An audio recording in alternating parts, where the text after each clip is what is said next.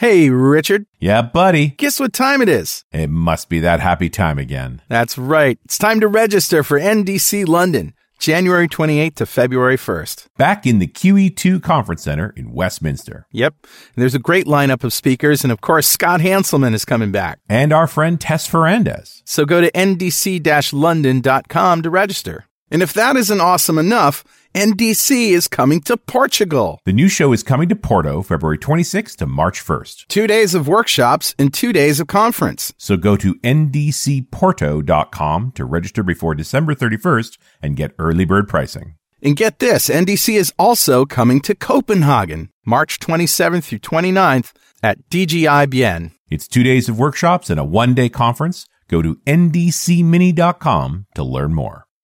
The opinions and viewpoints expressed in .NET Rocks are not necessarily those of its sponsors, or of Microsoft Corporation, its partners, or employees. .NET Rocks is a production of Franklin's Net, which is solely responsible for its content. Franklin's Net, training developers to work smarter.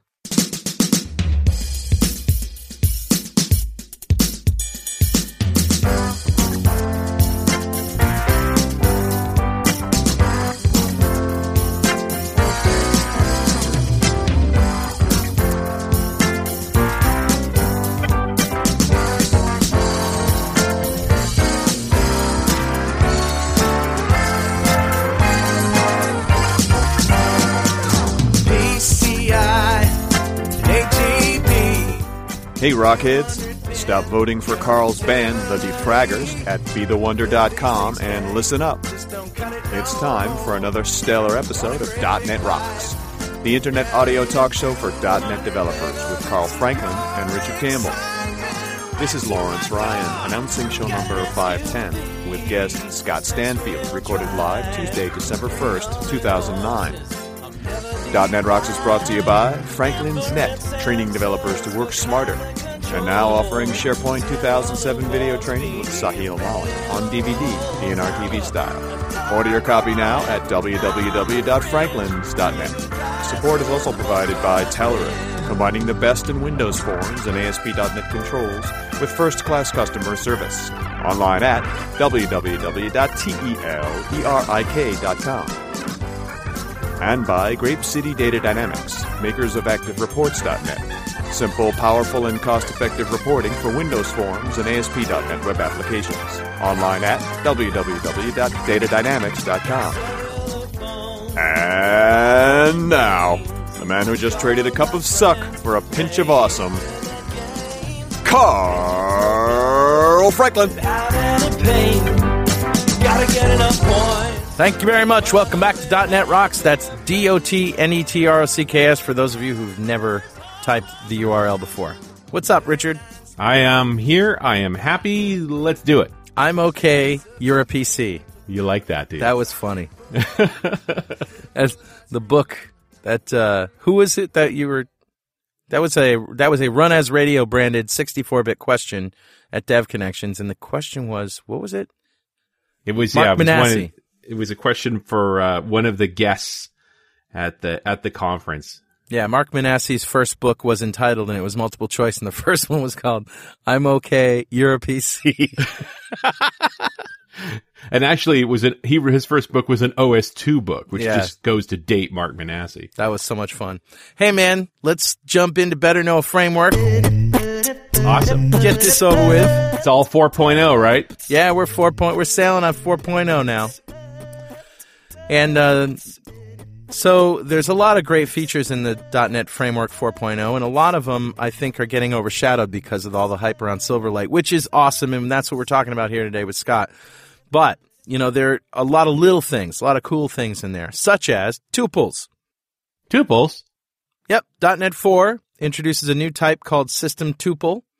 System.tuple is a fixed-size collection of heterogeneously typed data, and I'm quoting from an article by Matt Ellis, which you can read at shrinkster.com/1BUU.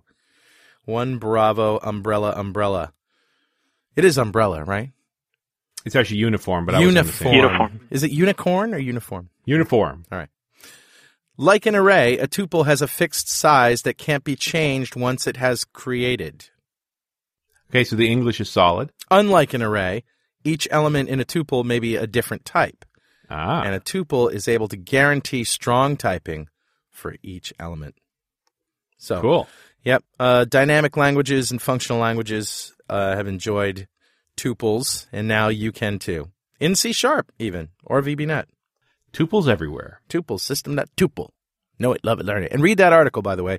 It's from July of 2009, but it's still relevant.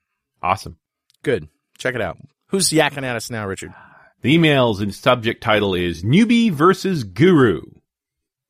Hello, Carl and Richard. My first .NET Rocks experience was episode 300, Richard Campbell Tells All. That was a great show. That show was absolutely brilliant. Apparently agrees with you. Epic. I've been catching up with the podcast and just listened to episode 476, the panel discussion on the complexity of software. Good one. And this pushed me to realize an interesting observation. I've noticed that developers and all other software/hardware people tend to fall into two categories, the newbie and the guru. That's it? There's no intermediary? There's no intermediates. No intermediates. Okay. What I find really interesting is that I can't find someone in between those two roles. As a matter of fact, you read my mind. There you go. Have you two observed this behavior as well, or have I just not been looking close enough, and this is a perception issue? Yeah. And if this categorization is common, do you two have any tips for going from newbie to guru? I think the reason you don't hear from the intermediates is because they're head down in the book trying to figure this stuff out, right? Well, I mean, my thought when reading this email was, a newbie is everybody who knows less than you, and a guru is everyone who knows no more than you, and nobody knows exactly what you know, so there is no intermediate. You ever notice how people that drive faster than you are maniacs, and people that drive slower than you are idiots? Exactly. Hey, come on, idiot! Whoa, look at that maniac. George Carlin. That's George Carlin, yeah. I can't. And Mondays rocks as well as .NET. Keep up the awesome podcasts. We should be doing one of those soon, I think. Chris Smith from Corpus Christi. Thank you, Chris. Thanks, Chris. And, I think you need to be looking harder. There's lots of intermediate folks out there. I agree.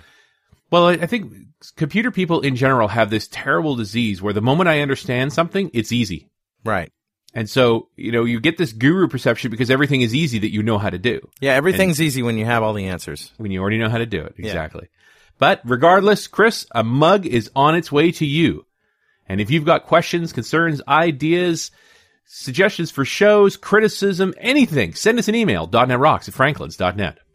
And we are down to the last days that you can enter my.netstory.com. Just 2 more days, right? That's it. Yeah. If you're listening to this show the day it came out, there's only 2 days to go before the deadline hits for submitting projects to my.netstory.com. That's right. So the idea is that you got a .NET project that was particularly cool or awesome or wonderful or insightful. I don't know what it was, but if you think people would be interested in it, you submit it. You go to my.netstory.com, submit it there.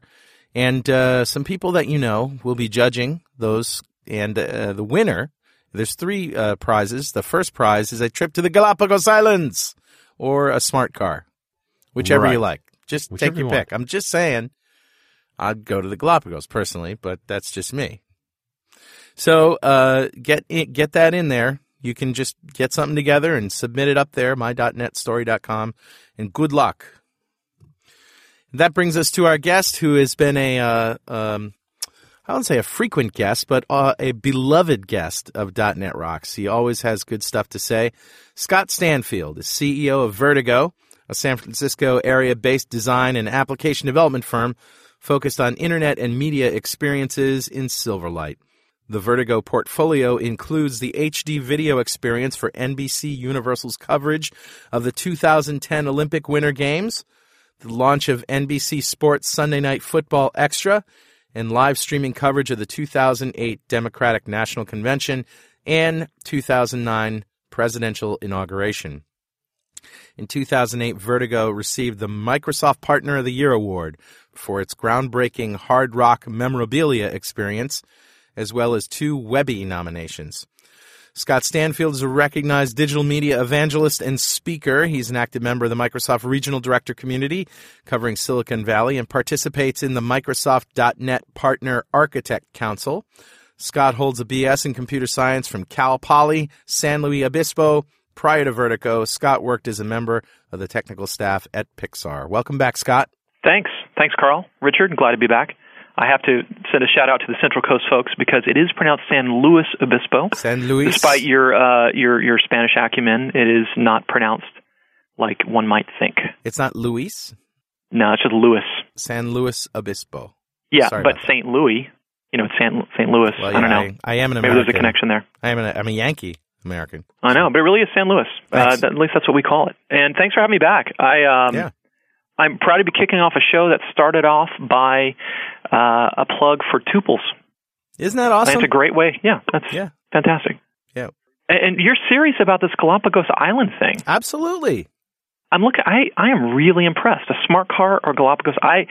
That is a great first prize because it forces you to choose between being theoretically an environmentally conscious driver or seeing one of the last environmentally conscious places on Earth before it's gone. Yeah. Right. So it's a very good choice. So you either conserve energy and gasoline, or you get in a jet and blow your carbon credits for the year or for the decade to go trample all over, extinct nests of dodo birds. Yeah. It'd be, like I said, it'd be a tough choice. No, it's great. It's well, hey guys, it's great to be on at the end of this year because boy, what a fabulous year the world has enjoyed in 2009. Amazing year. I mean, I am so glad to be closing this puppy out. This decade's kind of sucked. But 2009 in particular, it's still an interesting time. But I can tell you, it is a very interesting time in all seriousness to be a Silverlight developer and designer. Silverlight is the ticket to the next 10 years of prosperous development, I think. It really was. Yeah. Is. That was a Freudian slip. It's, when Silverlight 4 was shown at the PDC 09, what was that, September, October? That was in November. Jeez, boy, the time just a couple of weeks ago. Yeah, exactly. I think there was a lot of what was interesting was seeing the features in Silverlight 4 that bring it closer to parity to WPF. Yeah. And when Silverlight came out, remember Silverlight 1 was JavaScript. Right. So everybody's like, this is never going to take off. It's too crazy. And Silverlight 2, we finally get to use C#. Silverlight 1 did have the high def video, which was really its foot in the door, I think. And I think so too. And it was smart because it's a great way to get early adoption of Silverlight. Yeah. But now that we've got these, line of business style or client experience features, I think it's not only will it continue to cement the case for using Silverlight for a web experience, but it really gives us another choice for kind of what we might call traditional Windows applications. Yeah. Traditional Windows apps. So the line of business enterprise world is, has had time to kind of contemplate Silverlight, but with Silverlight 4 coming, forget about it. It's over. I think this is the best release ever. Now, the out-of-browser experience isn't going to happen on multiple platforms. What's the story? Oh, it works now. It actually works now. So you can do Silverlight 3 out of browser. We showed that at but with full trust, I mean. Mix. Yeah, well, at Mix 09, we showed KEXP out of browser. And it gets better with Silverlight 4. You can do client elevation and COM automation, which that's the one piece that's not going to work on the Mac. Who cares? Okay. Who cares about COM on the Mac? There is no COM. Yeah, exactly. Well, but if you have to write an application that depends on it, you got to know that you're limiting yourself to Windows. And there are also... Which is not a bad thing. Yeah. Windows is still kind of popular. Yeah, it is. I've heard that. So it's not necessarily a bad thing, but there are a few things in .NET 4 and in the Silverlight story now that are Windows-only technologies that you really should be aware of. Is it simply just the COM piece? Yeah. I thought the bigger one was the device interaction stuff, that interfacing with a webcam or things like that is. I don't know that that's actually possible in a Mac. And I thought the full trust issue was also a Windows-only thing. Is it? I must investigate. nevertheless, this is the way I look at what Silverlight does, is the people listening to this broadcast, imagine, are and have been Microsoft platform loyalists, or they're new to the platform and they're learning more about what you can do with the Microsoft world. And Silverlight allows us to do things that we could not do a few years back, especially because the only alternative was Flash and Air. And Right. unless, I don't know about you guys, but we're not ActionScript guys. We couldn't do this stuff. So I feel like with Silverlight 4, it kind of led us into the party. Now, granted, a lot of us in the .NET world are coming into Silverlight, and we're going to create some pretty crappy-looking applications. It's not all about the user experience. Right now, we're just trying to learn all this stuff. It's going to be like VB1 all over again. Well, it was like, do you guys remember when AOL was let onto the Internet? Yeah. Do you remember that? There literally was a day or a week when the Internet was made accessible by AOL. And the Usenet groups at the time were just littered with noobs. And I kind of feel like, in a way, what we collectively in the Microsoft world are able to do with Silverlight coming to the web, we've got our feet wet version 2 and 3. We're really able to do some amazing things now. And there's different spaces. There's video, right? Vertigo's been doing a lot with video. And then there's photography and photos and imagery around Deep Zoom. And then there's now this whole potential for rich line of business apps that kind of, I said rich. My New Year's resolution for next year is to not say rich, like rich experience. When would you ever want a poor experience? Yeah. I mean, and the thing is, too, like a console application is not a poor experience.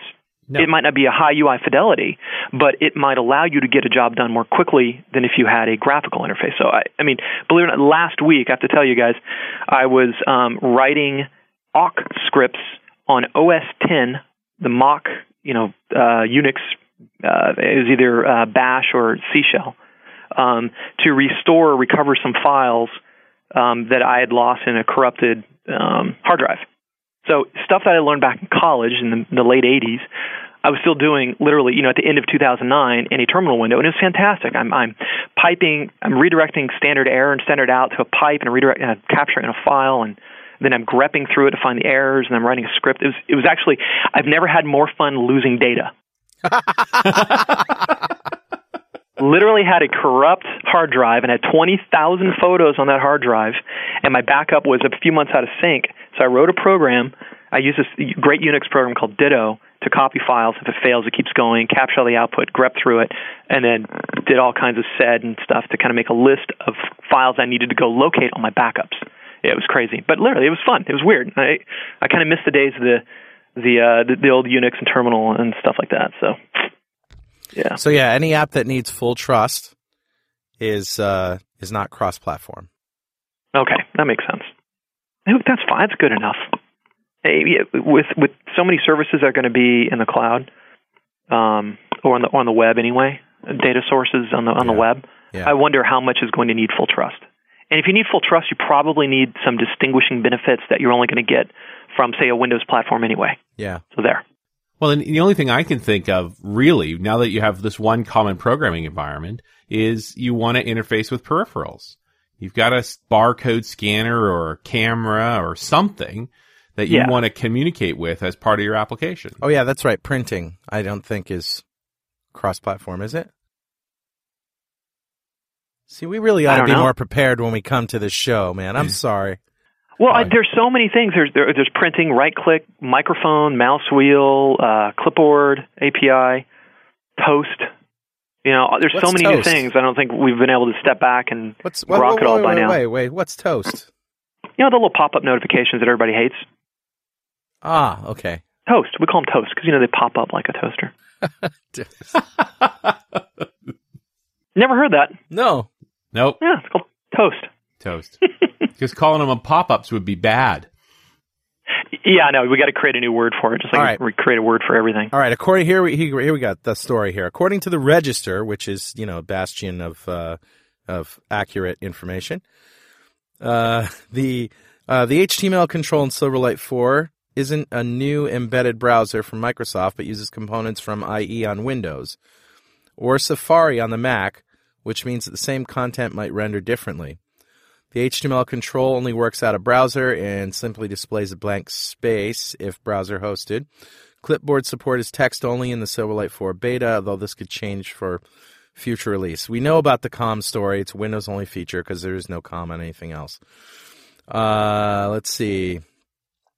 Platform mobile fragmentation. Mobile implementations of Silverlight may have features such as access to the phone dialer that might not work on the desktop. Well, we have that anyway. It's called the Compact Framework. So, yeah, there's going to as we get closer to feature parity, there are going to be some things that are only going to work on Windows, and maybe eventually some things that only work on a Mac. Yeah, and that's okay. And I don't need Qt.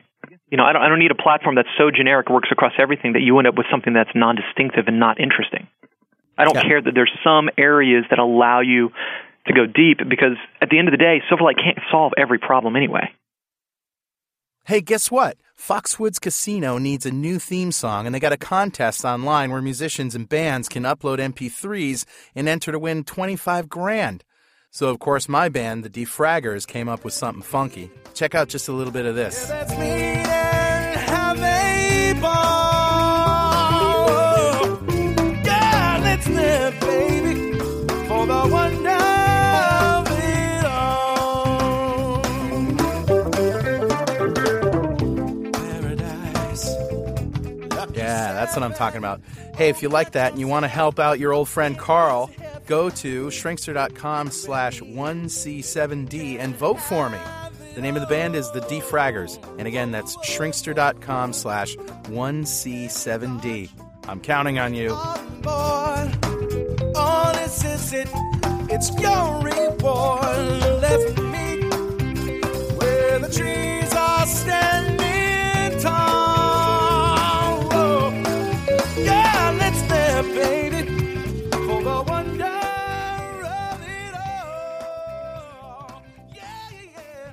Oh, let's there, baby. So here's the interesting thing. Let's put our hats on back in the day of Java versus .NET. Let's go back and listen to Scott Stanfield's first .NET Rocks show.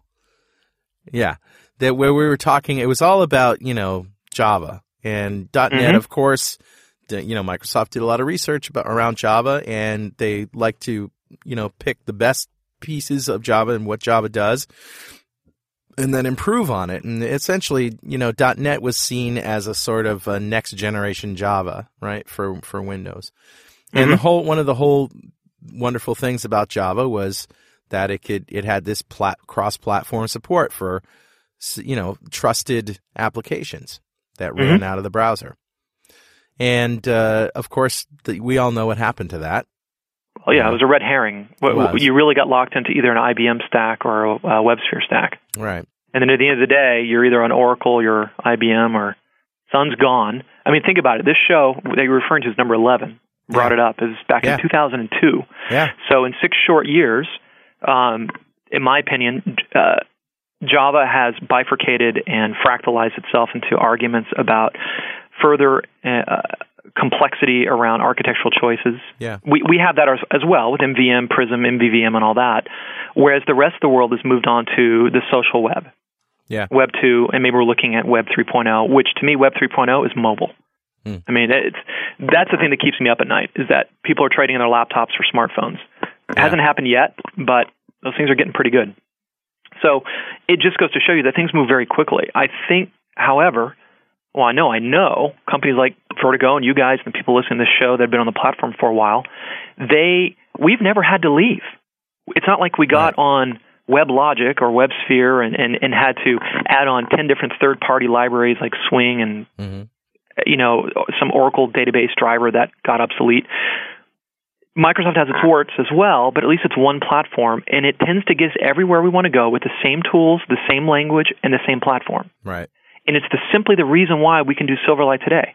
Our first Silverlight app, public on Silverlight 2, was the Hard Rock memorabilia site. It's still up today. It's still a highly referenced and trafficked site. Turns out it's a pretty good place to go to see if Silverlight works, because we have early access to Silverlight bits. We tend to make sure that thing works.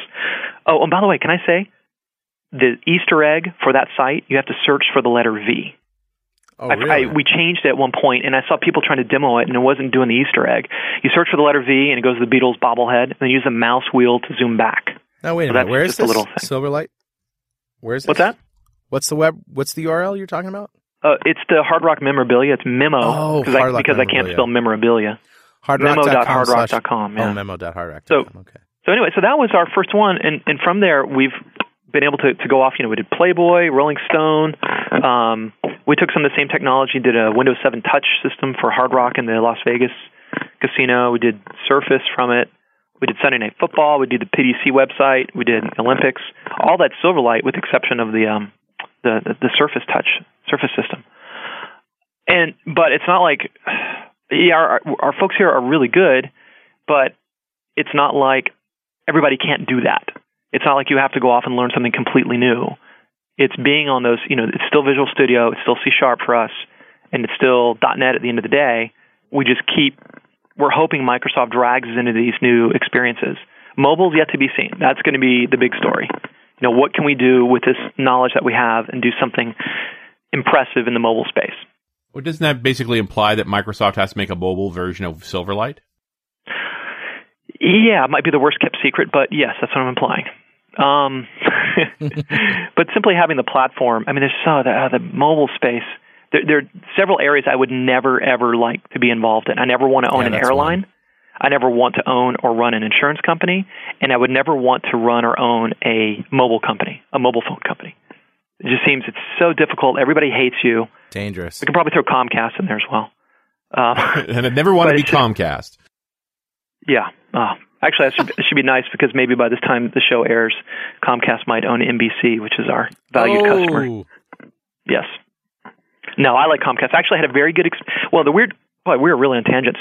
We, in the U.S., Richard, I don't know if you guys did this, but we switched over to a digital broadcast system. We got rid of analog signals, which is a good thing. Freed up that space, which I don't know where it went, but probably to a mobile carrier. And I've got cable at home, and I was thinking that junk has been abstracted back at the cable company, and I still get whatever signal I want. No, I don't. I still have to get a stupid cable box. And it's like they use that as an excuse to get me their operating system on my TV front end. And I'm not very happy about that. It's driving a lot of people to get sort of internet-based TV stations, using the Xbox to stream Netflix and things like that. A lot of people are simply turning off cable TV. Yeah, there is what the internet, what Napster and what the internet did to the music business. The broadcasters and the content providers are in danger. In movies, for example, they're a little worried. Yeah, they should be worried. This could happen to them. So. The models are being turned upside down. And what we see in doing projects like Sunday Night Football, March Madness, and the Olympics is our broadcast people from very successful business making very good revenue on the advertising space, even though it's probably been soft for this year, applying some of the same principles for broadcast and advertising to a non-linear, highly distracted internet audience. And it doesn't always work. Here's a simple example. When you go to a site and you get a pre-roll for a video, that's the thing that you have to watch before you get to actually see your content. Right. What do you think the drop-off rate is between a 30-second ad that's been edited for television broadcast versus a 10-second ad? You'll probably watch a 10 10-second ad, right? Huge. I think it's 10 times. Yeah, it's a big deal. Yeah. Well, because 30 seconds in internet is a long time. It is. And I think that there is some kind of a curve here. Maybe it's similar to like a supply and demand curve where you want to find the optimum yield between the business experience and the user experience. So we know what user experience is about. We will tolerate a 5 or 10 second ad to see some free Hulu video or something, some clip that we want. And somebody's got to do some math on the back end, like how many people am I going to turn off by showing a 20-second ad? Can I double my revenue because I can show 2 ads? But am I going to lose half my audience so the net gain is 0? Right. I think there's a lot of interesting thought, I'm sure it's going on right now, around how to maximize business experience and user experience. Because it's a fact of life, you're going to have ads. We understand it. And I think our world, when we're doing ASP.NET kind of classic web development behind the firewall or SharePoint or databases, advertising to us was weird. I remember when I saw my first ad on ASP.NET. Right. It was really troubling. The website. But now it's like, it makes sense. In fact, I wish I'd thought of it because it's turn out it's kind of the thing that's keeping the internet going is advertising or monetization through ads and subscriptions and things like that. So I think it's brilliant. I think that there is tremendous strides to be made in thinking about how to maximize the BX and the UX, business experience, user experience. And to me, it pivots around how to keep people engaged for a long time with your content and subject them to advertisements in a way it's not going to turn them off. I think you guys do it. I mean, you guys are ad supported as well. Sure. So, and you've got a very loyal, long-time listening audience. I think anybody that's doing web development today on this platform that's public-facing, you might need to start thinking about that and use it as an opportunity to innovate, because we can do amazing things. Think about it. For the Olympics and Sunday Night Football, we have live video. Yeah. Commercials are being blown down to us that are specific for the web, but you can still rewind and back up. So we got this kind of TiVo world of DVR style functionality. Yet we've got to manage advertisements, and it's this weird mind-bending sets of rules. I mean, what we used to call business logic now on the web is really advertising. It's business rules, but it tends to go with how you advertise things, and it's I'll admit it feels a little dirty, but it's part of the way the world works, and that's fine. The attention side of this, we run into at Strange Loop. We're looking at Google's research on search requests. They say anything longer than 3 seconds, and you start to see drop off. 3 seconds. Yeah. So we're doing this now at Strange Loop with website performance. 3 seconds, and you guys are still on show number 510 or something. These are long podcasts. How long are these podcasts? These are an hour. About an hour. Jeez. Yeah. I can't think of the last time I've done anything but sleep for more than 1 hour straight. That's great. Well, that's the thing. Our listeners listen while they sleep. So. How's that working out for you? That's good. Tell us about the Sunday Night Football thing, because this is something we haven't talked about on .NET Rocks. So we're in the middle of Sunday Night Football. There was gosh, what can I say about it? Well, first of all, your audience is somewhat global, right? Absolutely. Okay. So Sunday Night Football, well, this is American football played with a non-round spheroid object. It's a show that's extremely popular. It's broadcast by NBC every Sunday evening at 5:30 Eastern. And we've been working with Microsoft and NBC Sports, which has the broadcast rights for Sunday Night Football. And we've put on, I think so far maybe about 10, I think there's a total of about 15 shows. And it's a live event. Somebody's at Vertigo at 2 o'clock in the afternoon on Sunday. Jack's getting ready, making sure everything's a go. The satellite uplink is made. We don't do that, but they make the satellite uplink. It gets pulled down to iStream Planet. They run it through inlet boxes for Silverlight streaming and coding. It goes up to Akamai via Microsoft, and then our Silverlight client pulls it down and starts playing. And at the same time, we're getting a data feed in the video feed that's kind of inserted into it to know when to show markers and key plays and advertisements. And surrounding all that, we've got multiple camera angles. We've got 4 camera angles. So that little cable camera that floats around on top of the field, you can watch the game from that perspective, from the end zone camera, and 2 others.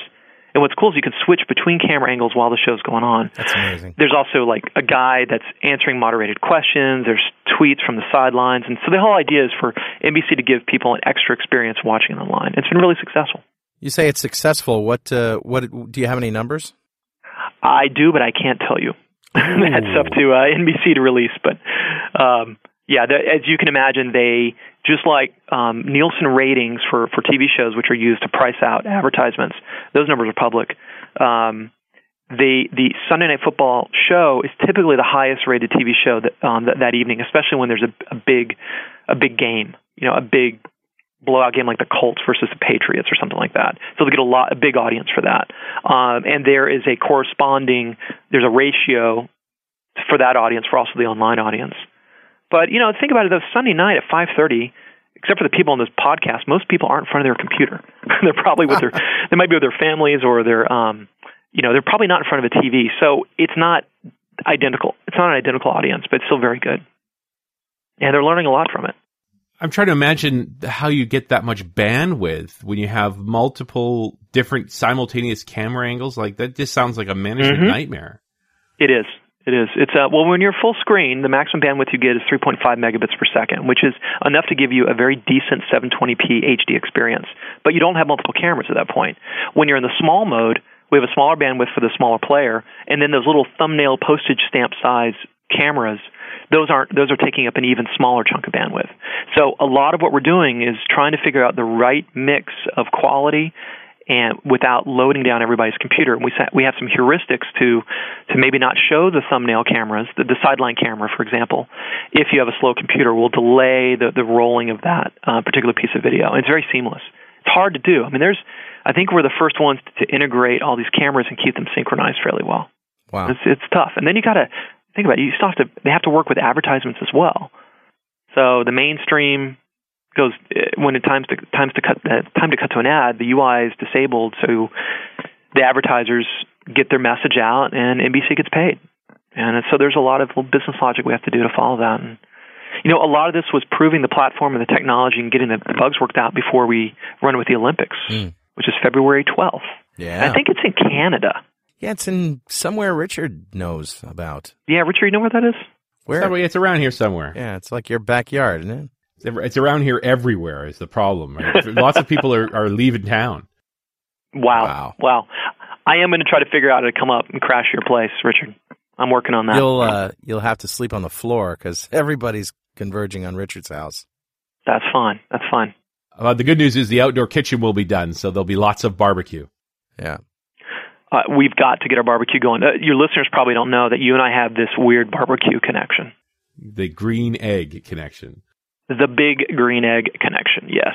And Richard, you're far more accomplished than I am, but we both have this obsession of this 200-pound ceramic cookware from Atlanta, Georgia, that's based on a 1950s or 1960s import design from, I think it was Japan. Yeah, it's Japanese. Where a lot of servicemen were coming back from being stationed overseas, and they brought back this concept of cooking in this method, which honestly, I mean, I've seen them with as an Indian grill that's similar. Just a thick ceramic thing that holds a lot of heat.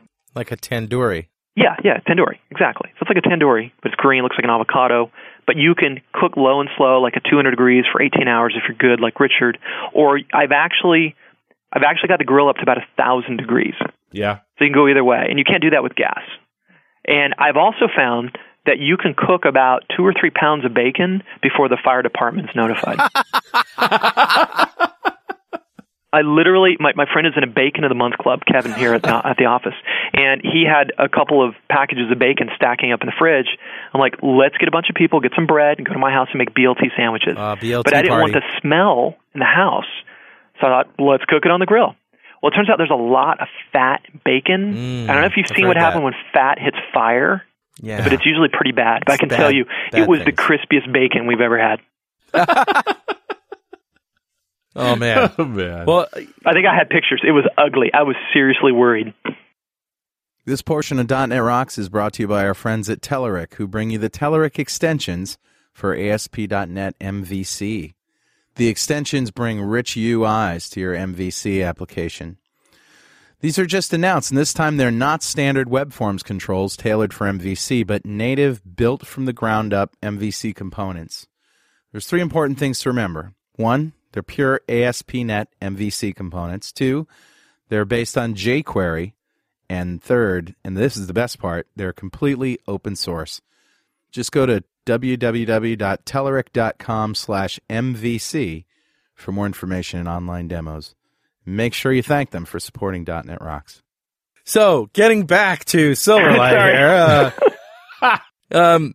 Let's talk a little bit about some of the streaming video codec protocols, like H.264 is a good one. Probably the state of the art in terms, isn't it? One of the state of the art protocols. No, I was questioning. Is it interesting? I mean, yeah. It's I like think JPEG. so. I mean, one of the coolest things about it is the quality versus the amount of data that's required. I mean, it's sort of like you see what MP3s do to WAV files. I mean, this is even more severe than that in terms of compression. Yeah, I think there's there's really 2 choices. There's VC1, which is a SMPTE standard, and there's H.264. And Microsoft bet on VC1 early on with Silverlight 1. And as it turns out, a lot of the world likes H.264. And they both have, I'm sure if you dig deep enough, you'll find supporters for both. Nevertheless, with Silverlight 4, it's no longer an issue. We can support both, and we have DRM for both. Yeah. So H.264 is probably a bit more efficient on, like you said, and I think it does something to the color gamut, which is really suitable for sports and fast-moving action. Yeah. But there are people out there that know so much more about this than me. I would not believe anything I say. Oh, okay. Usually on anything, but in this case in particular. All right, let's get back to barbecue. So, Richard, No, you stringing actually me is have good. a barbecue podcast or something that's going on? What is this? Can we talk about that? I have been working on a barbecue podcast. Richard's going to do a barbecue podcast, Scott. Well, I want to be on it. I'm not sure what I'd say. I can tell you how to barbecue bacon. there you go. You're going to have the sound of bacon sizzling. With Oh, police that sirens in smells the so background. good. People are driving to work going, oh, man, this podcast is awesome. I want to. Smell that smoke. Oh, yeah, applewood. Oh. No, I'm kidding. I actually heard a little bit. They're basically shooting pilots, Richard and another guy, and I actually heard it, and I got so hungry listening to it, I had to go to Chester's Barbecue here in New London and Get yourself a fix. Get myself a fix. Good. We really don't have information. much. We don't really have much in the way of barbecue out here in California. There are a couple spots, but I'm from Georgia. That's where my family is, and there's nothing like pulled pork from Statesboro, Georgia. Oh, yeah. And then my sister and mom live near Austin, Texas, and that has the best brisket. It's just, there's something about barbecue that's so regional and so reminds you of home. I love it. And it's just not the same here. All right. So Let me give one more stab at the Silverlight conversation. Oh, really? I'm really steering this away, aren't I? Okay, go. See. I'm ready. Because I recall some of the very first WPF apps I ever saw came out of Vertigo. Yep. Right. So now with Silverlight 4, is there any reason to build a WPF app ever again? Absolutely. I don't think Silverlight 4 replaces. I mean, yeah, I could probably find a few cases of applications that we built that you've got to use WPF. But I can tell you that the first big WPF app that we built was for Tim Sneath, and it was the Family.show.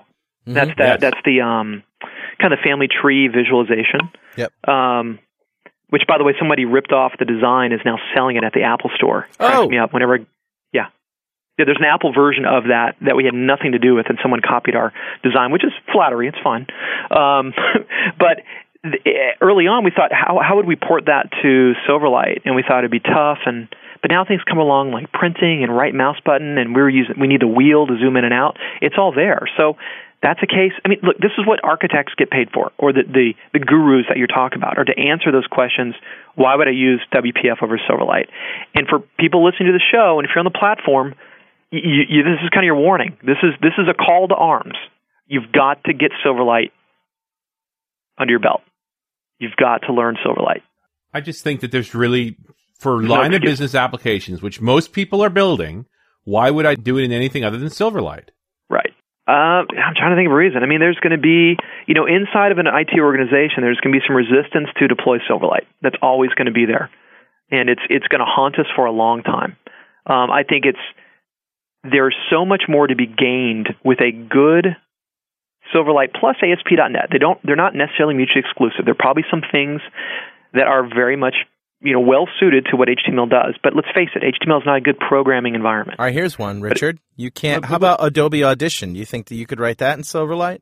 The answer is no. Hang on. The more salient point here, which is if you're not going to deploy Silverlight onto a machine, why would you deploy Framework 3.51 SP1? Yeah, good point.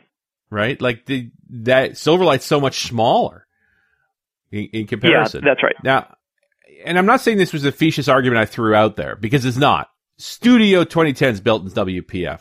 And I'm with Carl. Audition should be built in WPF. Video editing Sovereign software. apps. How about Huckabee's cancer cell visualization thing couldn't be done because it's 3D. So there are things that just can't be done. But none of those things are line of business apps. No, they're not. You're right. Look, at the end of the day, these are all Turing machines. It doesn't matter. It really doesn't matter. It's just a point in time. At some point, we can't predict that down the road you can't do Audition in Silverlight. Just like I was surprised when I saw what Adobe is able to do with Photoshop on the web. And here's the thing. Maybe you can do 90% of what you want, and you're okay with it. But in any sense, it should never be this or that. or everything has to be 100% Silverlight and no WPF. It should be pick the best tool for the job. In some cases, maybe the best tool is Flash. If you're doing an interactive banner ad, you got to use Flash because nobody's going to install Silverlight for an ephemeral experience like an advertisement. It just means we can't do it. By the way, Sony Vegas 8? Yeah. WPF app. They've been in the WPF camp, I think, for a while. I remember installing it, and it used to be, they'd even install SQL Express to manage your media. Yeah, I know. There's some great apps in WPF. And maybe just a heavy lifting, long-running transactions in a lowercase t kind of way, like video editing. Yeah. Maybe those are better suited for a platform that's more tolerant of connections going up and down. I'm just not convinced that Silverlight adoption is going to be that much of an obstacle much longer. The rate of adoption is pretty huge. I think the rate is great. I think the absolute number, we still have a ways to go. And, we should mark our calendars. This time next year has the adoption. I mean, once we get to 80%, I can relax. Because I know that the rest of the world, it's some kind of sigmoid function where I'm not worried about the uptick anymore. The number one argument that we have to answer is why Silverlight, why not Flash? And I have to say, gosh, it's like comparing, man, I need a good metaphor here, but the Silverlight or Flash is just the tip of the iceberg, literally in this case, where there's so much underneath the waterline that you don't see that we do and you guys do and everybody does, which is good old either WCF or good, business logic in the middle tier, separation concerns, SQL Server transactions, maybe, not in every case, but you have it there if you need it. And it's the same tool, same language, same platform, so you can traverse up and down the stack fairly easily. Now, I'm not saying you want to write .NET in SQL Server just because you can. It still might be best to, use T-SQL for that or something. But the fact is you can do it. And with Flash, I just feel like we're just stuck at above the waterline, the thing that everybody sees. Now, there are a lot of things that Flash does, things that they do that we don't do well yet, like font rendering. That's my jihad for 2010. Typography.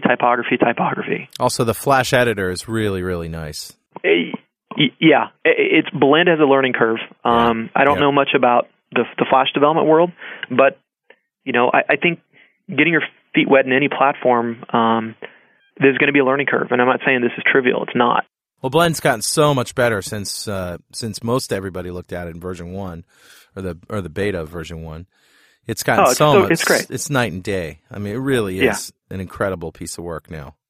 And SketchFlow has been a piece that's literally, it's gotten us work. Yeah, SketchFlow. We've done a couple, I don't know, maybe we've done like half a dozen by now projects that use SketchFlow. We don't necessarily roll straight from the SketchFlow design into code because that shouldn't be the point. I do believe that sketching an application, you should go into it with the understanding that you should throw it away. Now, I think that's not necessarily the message Microsoft sends, and I know you can derive code from it, but I don't want people to think that you have to use that as your starting point. You should still look at the concept of sketching. Well, sketches could be thrown away. They're meant to be a means toward an end, not the end in and of itself. And we do find it, however, a great tool to get to present a low fidelity yet potentially high interactive sign-off with a customer. So we can take requirements, spend a couple days with SketchFlow and say, is this kind of what you're looking at or what you're looking for? And we can send them a URL and they can add comments to it and we can then use that as an artifact for our ongoing development. It's awesome. And they don't have the fix the color of that button syndrome. Oh my gosh, we literally put the background of a control in fuchsia. Yeah. Fuchsia. Now granted, I know we're developers, not designers in this show. You probably have seen fuchsia. It's a color that would stand out. It kind of looks like cat puke. Yeah. And we told the customer that fuchsia, we're just simply highlighting an area in the design. Don't worry about it. 30 minutes later, what do you think they say? Yeah. You got to change that. Why is that fuchsia? Yeah. Got to change that fuchsia color. Yeah. So that's why I like black and white, low fidelity stuff because you don't pretend. I fall into the same trap. I see early designs from our designers and I'm still looking at type and I'm looking at color. I'm looking at negative space. It's not the time to do that. Nope. That's a graphic design problem for later or usability problem. SketchFlow screams, this is a drawing. Just leave me alone. Yeah. Ironically, they're using very precise design concepts to indicate that it's a sketch. So they're really thinking. There's a lot of code behind the scenes to make that thing look like squiggly lines, and when you hover over it, the squiggles change. It's cool. I love it. But it's a fascinating piece of psychology that when confronted with an app like that, we go after the things that, I mean, even you admit you do this. Those things aren't important, and yet they're the first things you grab onto. Yeah. What's wrong with our heads? Well, you can't let that go. Well, because we're visual creatures. We are and visual. We've grown up. People focus on the user experience right off the bat. That's what it's all about. It's always about the user experience. The visuals hit you right away. And your ability, if you have a task to solve, your ability to make the leap from the physical model presented in front of you to the mental model of what you think it should do is informed by the layout, and then later informed by your interaction with the layout. So it's a combination of the first thing you see, the first impression, and then your impression as you're trying to solve a problem. I still have a problem with the mental model of Twitter. I mean, now I'm using it quite a lot now. Might be a good segue, actually. But I'm C#, SEE sharp. By the way, I had Silverlight as a Twitter ID. I gave it back to Microsoft. That was a pretty hot property, I believe. Yeah, I bet. Yeah, nice one. So I was smart enough to, well, not smart. I'm not smart. I was lucky enough to register Silverlight early on. Why I didn't register Scott Stanfield early on is beyond me, but I got C#, SEE sharp. Thinking more about Microsoft than me. I had this idea. Can I tell you guys? Yeah. I thought about, is this on the record? I want to get. No, this is on. Yeah, this is on the record. So I want to get more followers for C#. And I thought, this is literally at lunch day. I thought I'll give away T-shirts to the first 20 people that follow me. I thought, let's make it interesting. I'll give away the first 20 Fibonacci numbers that follow me.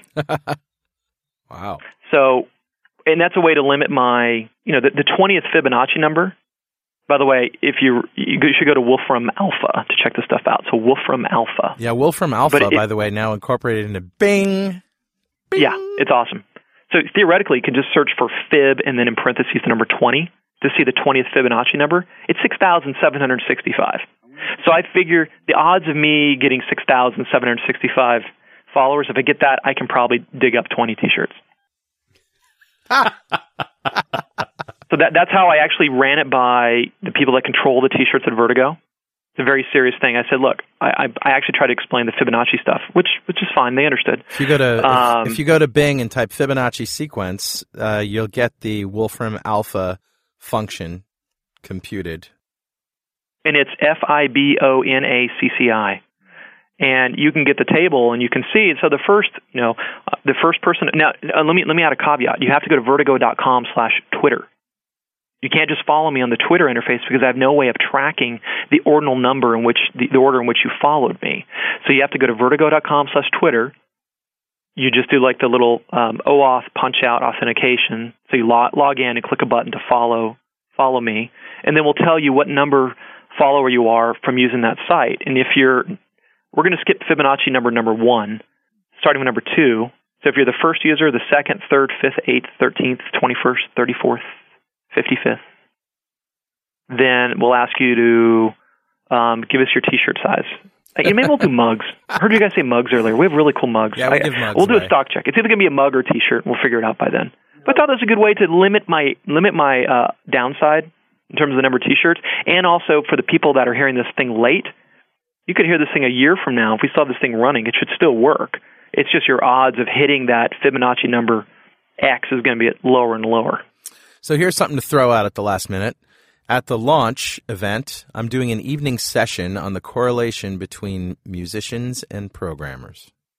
Oh, nice. Yeah. Yeah. Nice little thing to throw out there with 5 minutes left.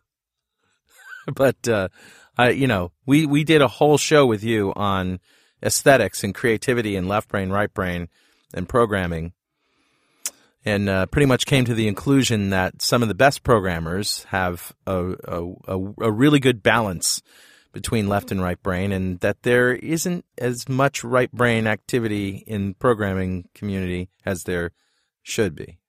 As there should be, absolutely. I think it's I have a minor in music, so coincidentally.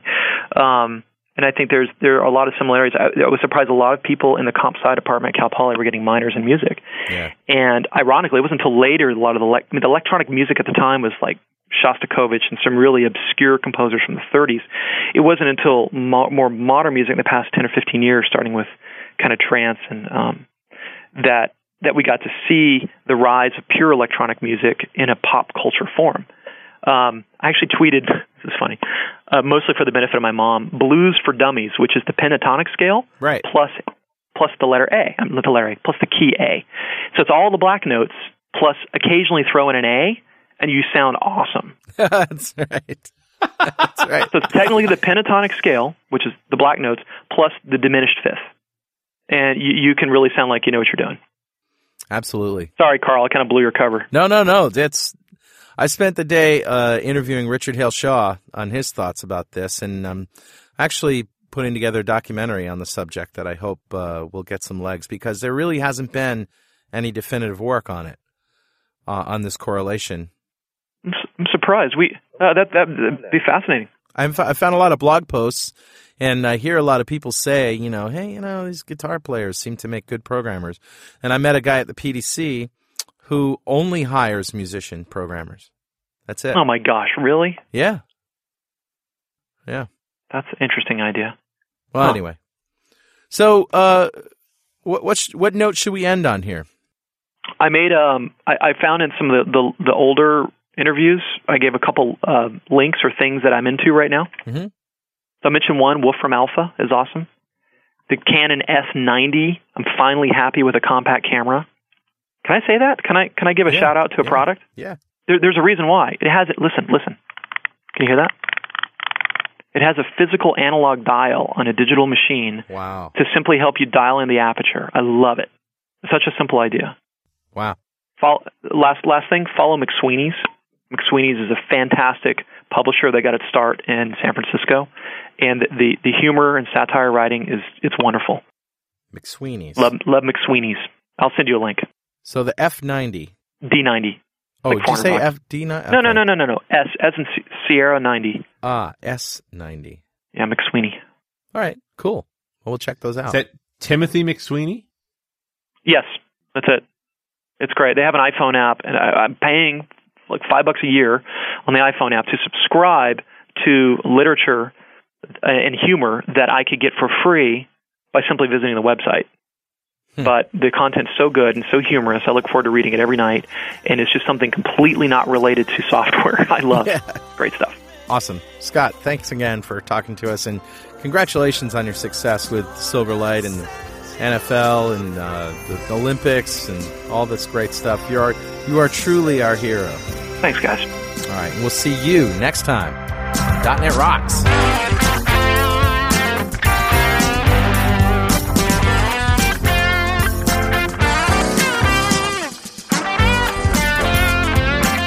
.NET Rocks is recorded and produced by PWOP Productions, providing professional audio mastering, video, post-production, and podcasting services. Online at www.pwop.com. .NET Rocks is a production of Franklin's Net, training developers to work smarter and offering custom on-site classes in Microsoft development technology with expert developers. Online at www.franklins.net.